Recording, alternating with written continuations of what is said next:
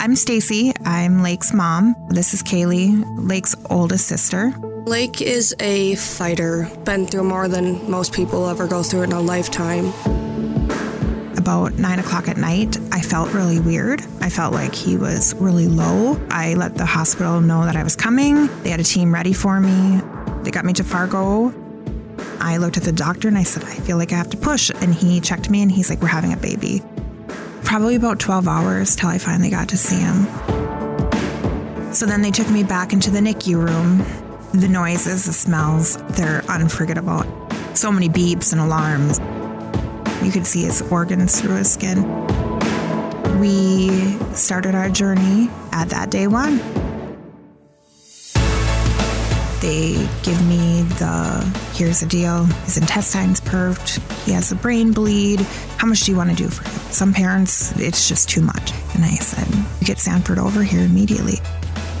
I kid you not, the Sanford team was there in 20 minutes. So we spent a total of 137 days in the NICU, 7 surgeries. But that first day was literally minute by minute. They did not think he was going to make it. The NICU is such a roller coaster. It's like 2 steps forward, 5 steps back. And those were like the hardest days of my life. The Sanford walls have heard more prayers than any church. I can guarantee you that. But between the RT and the surgeons and the doctors, he tackled every single thing like a champ. I think we were 3 months in and he was like 3 pounds. And his primary nurse comes in and she's like, I brought clothes. So we got him dressed. I looked at her and I said, okay, I have to go because I'm going to cry. And I was like, I have a baby.